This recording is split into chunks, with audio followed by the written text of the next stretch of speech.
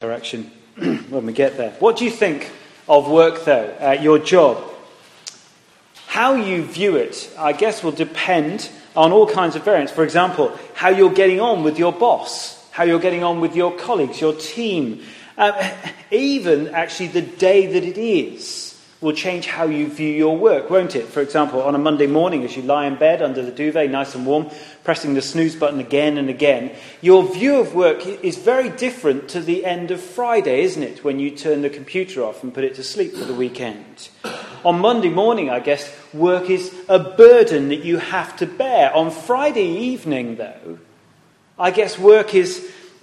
It provides the means by which you can go out and enjoy yourself, to enjoy leisure and relationships and travel and entertain. I guess some of us will be thinking about work now, and we love our work. And it exhilarates us, it's challenging, it's rewarding. But I guess some of us are looking at tomorrow with some kind of intrepidation. It worries us. We don't like our work. We find it draining and demoralizing. But I guess most of us, we have to work, don't we? To survive, to earn our keep. A few of us have been born into the aristocratic families, which don't really exist too much anymore. You know, such wealthy backgrounds that we can live off mummy and daddy forever. And that's not really the case. See, most of us will be working for the next 30, 40, 50 years of our lives. And I guess, therefore, our views on work are very mixed. We like some aspects of our work, don't we? But then there are some other parts of the work we find very difficult. And how each of us views our work will be different at different times in our lives, in different jobs, and perhaps in different roles as well. I guess that is how many of us view our work. But how does our culture view work? In our culture, probably more than anything else, work is probably the defining feature of our lives, isn't it? What we do is generally who we are. I'm a doctor. I'm a teacher. I'm a lawyer. I'm a management consultant, or whatever you are. It's the second question you always ask, isn't it? Isn't that true? What do you do? And by that you mean, what job do you have? What company or firm or establishment employs you, takes all your time up, sucks the life out of you? And it does, doesn't it? Apparently in London, people work the longest hours of anyone in Europe. And workers in London actually travel the furthest distance to their workplaces, and they pay the most per mile for that travel as well. Apparently, we do have the highest wages in Europe, which kind of is a bit of a fringe benefit. But interestingly, we also suffer with the highest amount of psychological and stress-related illnesses because of work. The UK was the first member in the EU to successfully opt out of the 1993 Work Time Directive, which stated that no employee should work more than 48 hours. We thank our government for that.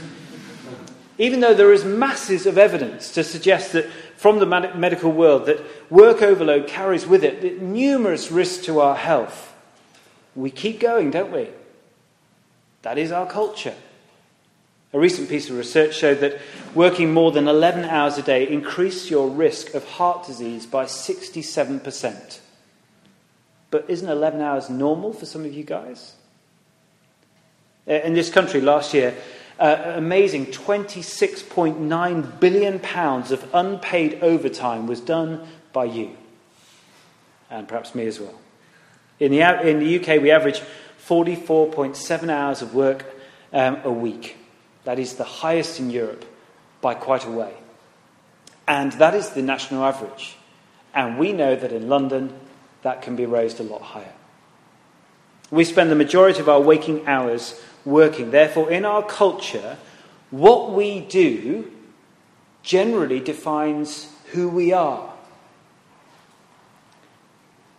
How we view work, how our culture views work is important. It's worth reflecting on, isn't it? But perhaps the most important question for us, for many of us here, is where is God in all of that? Where is God in your work? Now, if you're here and you're not a Christian, you are hugely welcome. And at this stage, a question like, where is God in my workplace, will seem completely irrelevant to you. Well, I'd ask you, just bear with me for a moment. Have a look at what God says about work, how God works himself, and how he's involved and related to your work, whether you like it or not. I've put a few points down on the sheets which I've pointed to you, and I hope they'll provide a framework as we look at this question together. Where is God in our work? Now, as Christians, I guess many of you are here, and that's great. I hope you find this evening, profoundly helpful, really, because whether you struggle in your workplace, perhaps with work relationships, or find the culture at work difficult to live a godly life in, or you find it a struggle to manage your money and your time in a godly way, well, I hope this will be a helpful pointer for you. I hope this evening will demonstrate to you that work can be good, that it can be enjoyable, that it can bring security and so many other God-approving things and positive benefits. But I hope at the same time to temper your expectations and ambitions and perhaps redirect them to give glory not to yourself, but rather to God alone. The first point I want to make is simply to show that we work, but we work as creatures of a creator who also works. So that Monday to Friday slog, which you'll be experiencing, 12 or so hours now, is not something that God has not experienced infinitely and eternally himself. So my point is this, point 1, work is intrinsic to created human existence. What I mean by that is this: all humanity shares an ability and a necessity to work as creatures of a working creator. Simply, God works in creation, both in creating but also sustaining this creation. So being made in his image, as we'll look at in a moment, we are too given to work. We see God at work in the creation story of Genesis 1. Why don't you flip back to that if you can. So Genesis 1, that's an easy one to find because that's right at the first chapter of the Bible. Genesis chapter 1. I will scoot through this, so many of you will know it anyway. Each day or period of time mentioned in those first 26 verses, each day or period of time, it's a period of time because the Hebrew poetry there allows for that kind of nuance. Each day God reflects on his creative work, saying that it is good. You see that in verse 4, in verse 10, in verse 12, 18, 21 and 25. God creates, that is, he works, and it is good. And he finishes his creation. If you have a look, turn over probably the page to verse 31. And he says then, it is very good. Essentially, he's saying it is perfect. God works, and when he works perfectly. He not only works in creating, but he also works in sustaining his creation. He holds it together. We are, of course, only just a heartbeat away from extinction, aren't we? This earth, rotating on the axis it does, it's 1 degree away from obliteration. God works to sustain his creation. Many of you will know this verse. Don't turn to it now, but note it down if you want. Revelation 4, verse 11. For you created all things, and by your will they were created and have their being. Simply saying, this world cannot exist without God's sustaining work. Psalm 19 shows that. I'm glad we heard just a few verses from it at the beginning. Naomi read them out. And there, metaphorically, the psalmist shows that God has metaphorically pitched a tent for the sun. That is, it's in his control. It's in his job description to see that everything works in his creation. That's what he does. So God creates and he sustains. He works and it is very good. It is perfect. But in that creation, God creates us, humanity. We are the pinnacle of that creation. Just take a look down at Genesis chapter 1, verse 28. We are given a responsibility there. And it shows there that we are to rule over and to subdue the created world. So what God is doing there, he's defining our work to a degree. We're to rule and subdue, that is to control and take care of God's creation.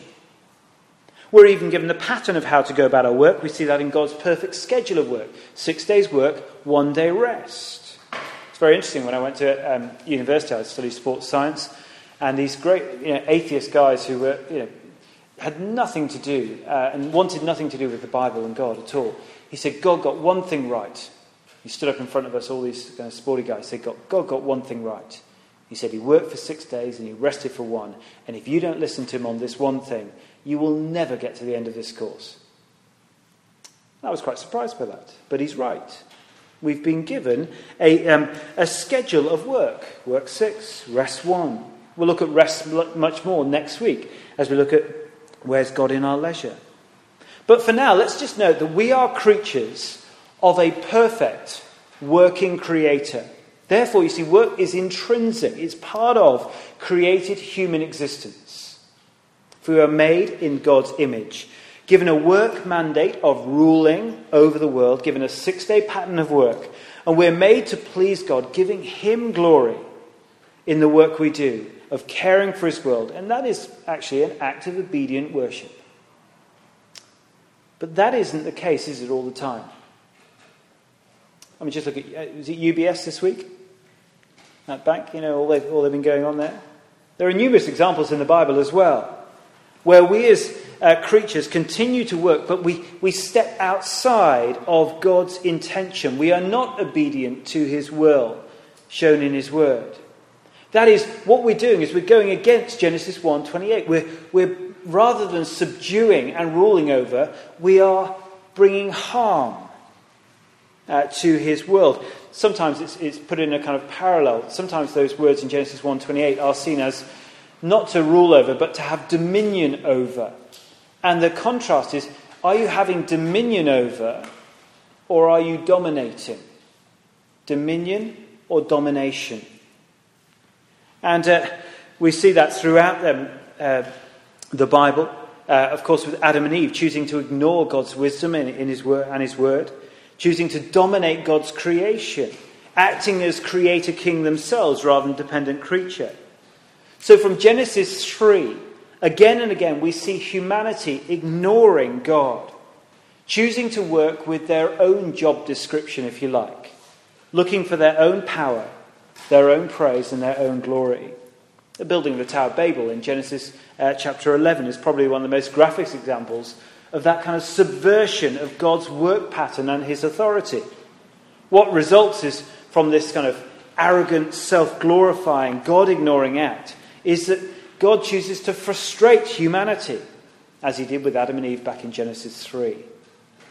And still today, we, with the effects of what began right back in the Garden of Eden, we live in a world where we are capable of working as God has created us to work, but we all know that we are also capable of working outside of the way that God intends us to work. That is because all of us choose to turn our backs on God. We ignore his ways, choosing to listen to our own impulses and our own desires, and dominate his creation in our work, rather than having dominion, ruling and subduing. It's been the case since Genesis chapter 3. And the Bible calls that sin. It's pretty obvious, isn't it? And as a result, our work has been, since right back at the beginning of the Bible, frustrated. And that's where we get to our second point. Work is frustrated by human sin.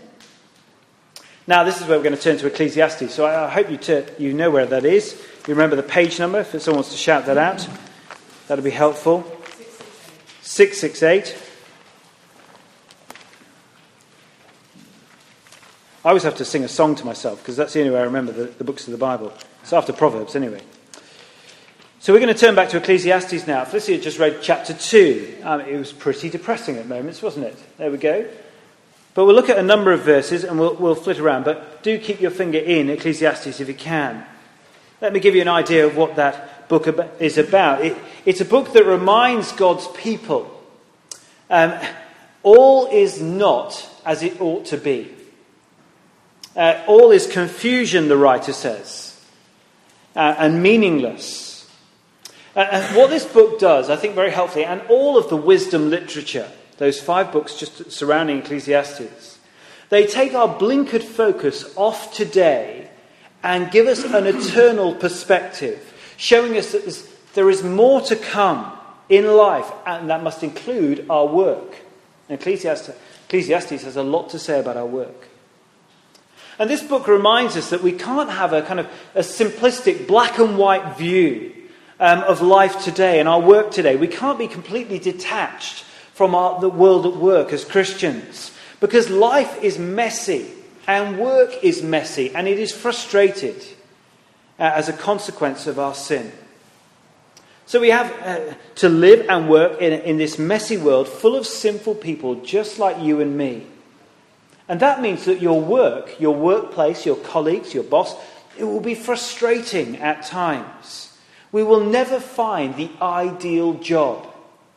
It doesn't matter what the HR consultants tell you.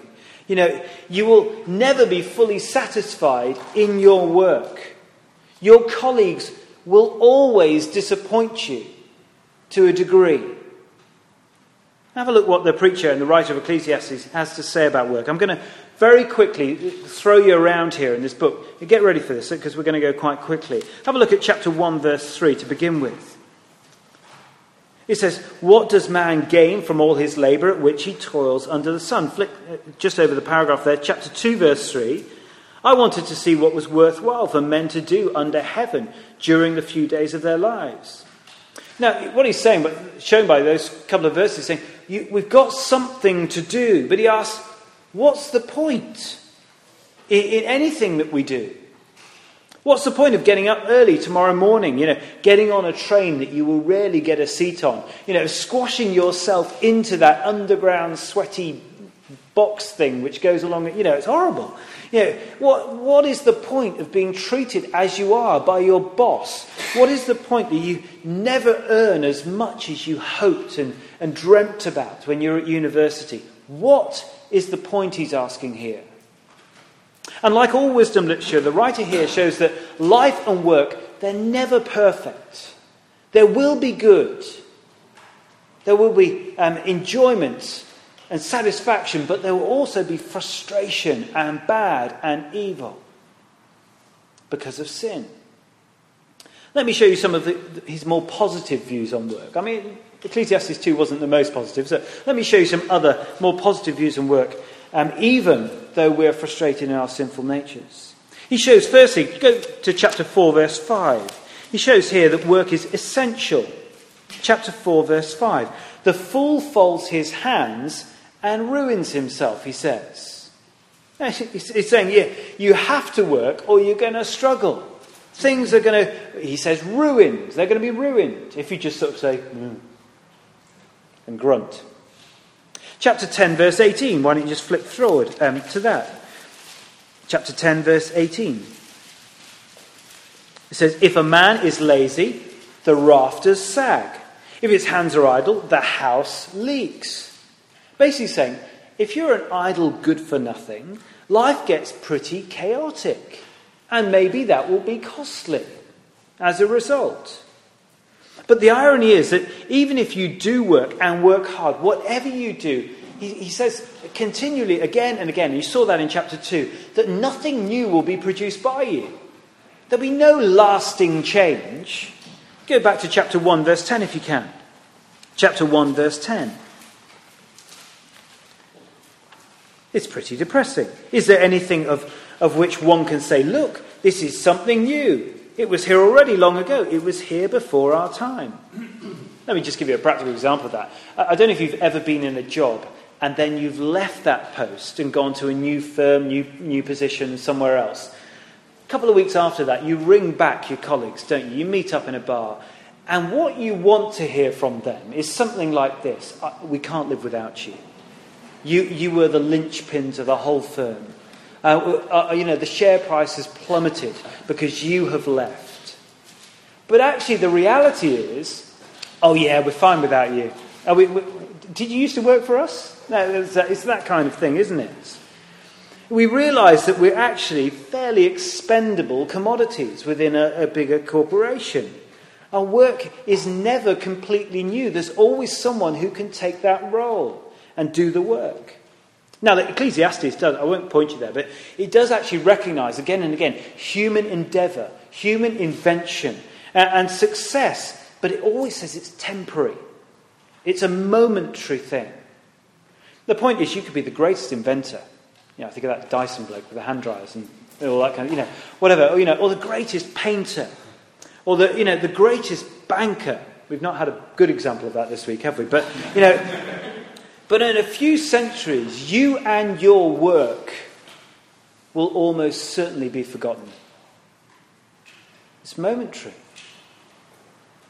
But work can give pleasure. Why don't you just turn to chapter 2, verse 10. Because even there, though it's not necessarily the greatest work, he says, my heart took delight in all my work, and this was the reward for my labour. But sometimes that's not the case. Chapter 5, verse 16.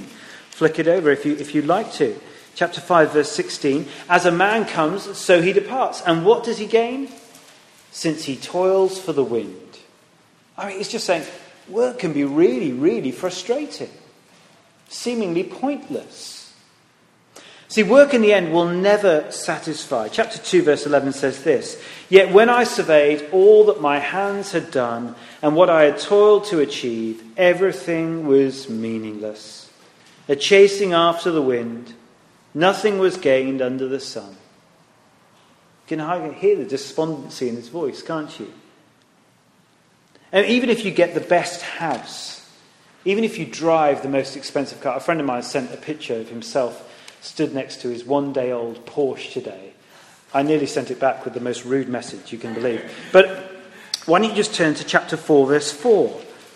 Because even if you get all these possessions that you work so hard for, chapter 4, verse 4 is very interesting. And I saw that all labour and all achievement spring from man's envy of his neighbour.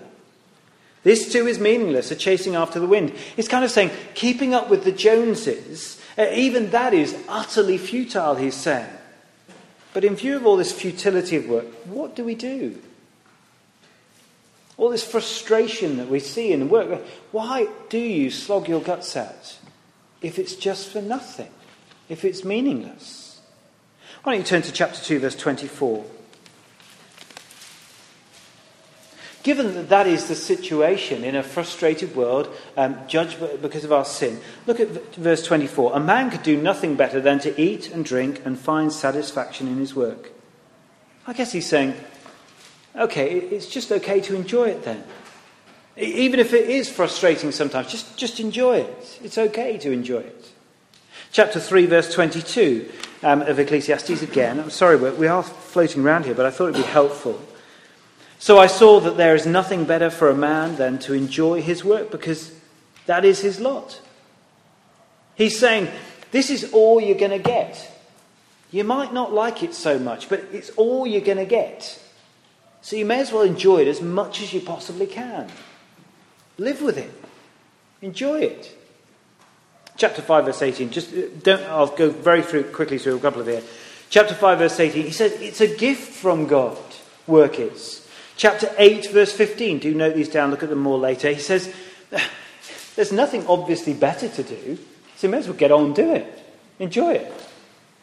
Chapter 9, verse 7. He says, this is your lot, again and again and again. So do it with all your might, he says, chapter 9, verse 7. Do it the best way you can. See, work throughout Ecclesiastes and all the wisdom literature is presented as a frustrated necessity in life.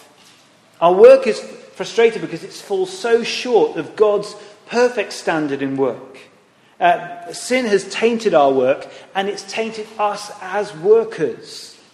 Therefore, I think Ecclesiastes kind of tempers our ambitions and hopes and says, don't pin your hopes too high in getting pleasure and everything out of your work, because your job will never fully satisfy. Our work will always fall short of our dreams and aspirations, but given those limitations, we must remember it's what you've got. It's all you have. So you may as well try and enjoy it and not begrudge it and be a misery guts. Perhaps the temptation is sometimes more the other way. Maybe I'll hit a few more bases here with you.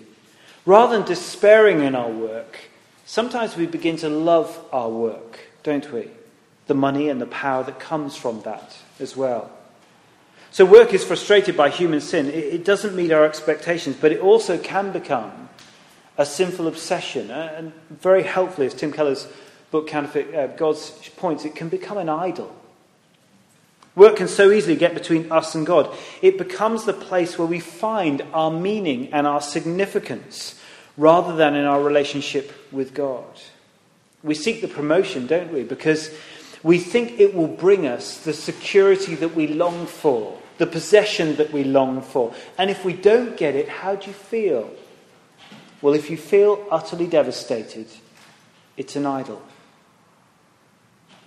Success and achievement has been described as the alcohol of our time by a prominent American psychologist. But it never brings contentment, as Ecclesiastes shows us. So we need to, though, temper those expectations of what our work can bring us. That is true in all walks of life. If you stray from the Creator God, if you ignore His will shown in His Word, you will find yourself frustrated and dissatisfied. Maybe not for a time. There may be a cheap thrill to find. But in the end, you will find yourself in this search for contentment elsewhere. One Olympic sprinter once said this. He was one of the guys who stood next to Eric Liddell in the famous now Chariots of Fire Olympics in Paris 1924. Thank you. He said this: a great athlete at the pinnacle of his career. Contentment? I'm 24 and I've never known it. I'm forever in pursuit and I don't even know what it is I'm chasing. I'll raise my eyes and look down that corridor 4 feet wide with 10 lonely seconds to justify my whole existence. But he asks, but will I?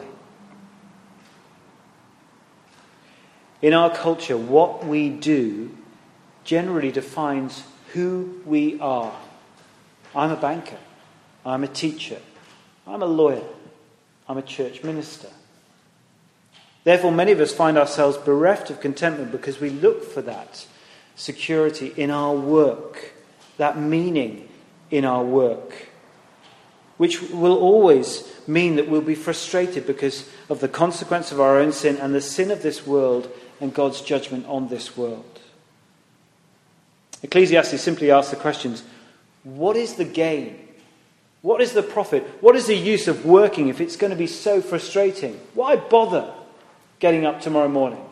Why don't you stay in your comfy, warm bed? If the answer is actually frustrating in and of itself, isn't it, from Ecclesiastes? You are frustrated, but the answer you get is frustrating. Work is of some use, yeah. Some gain, but in the end it's pretty meaningless.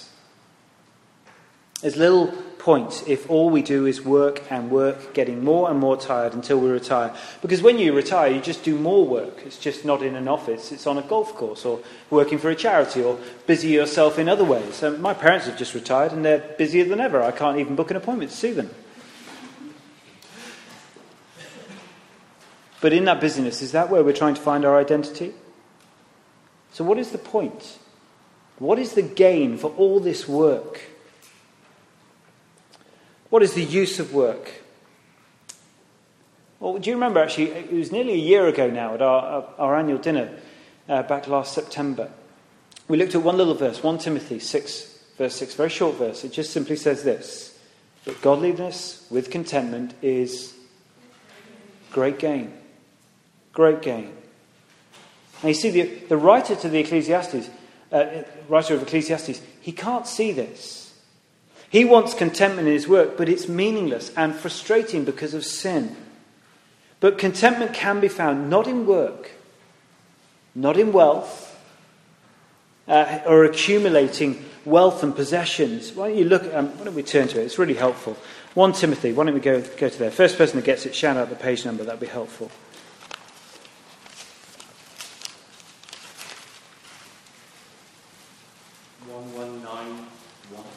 1191. Godliness with contentment is great gain. But contentment can be found, it's not in work and it's not in wealth, is it?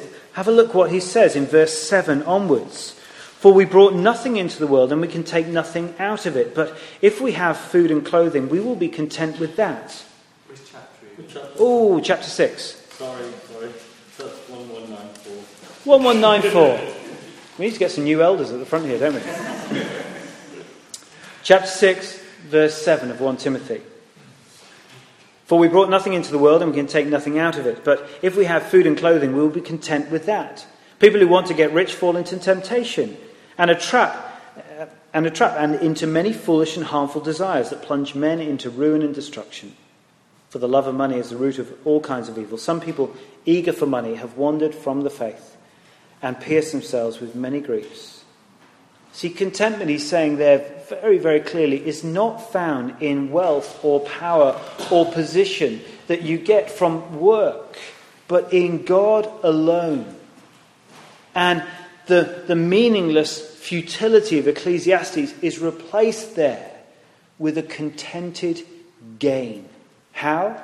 Comes to our third point very briefly to finish. Work is given purpose in the worship of God.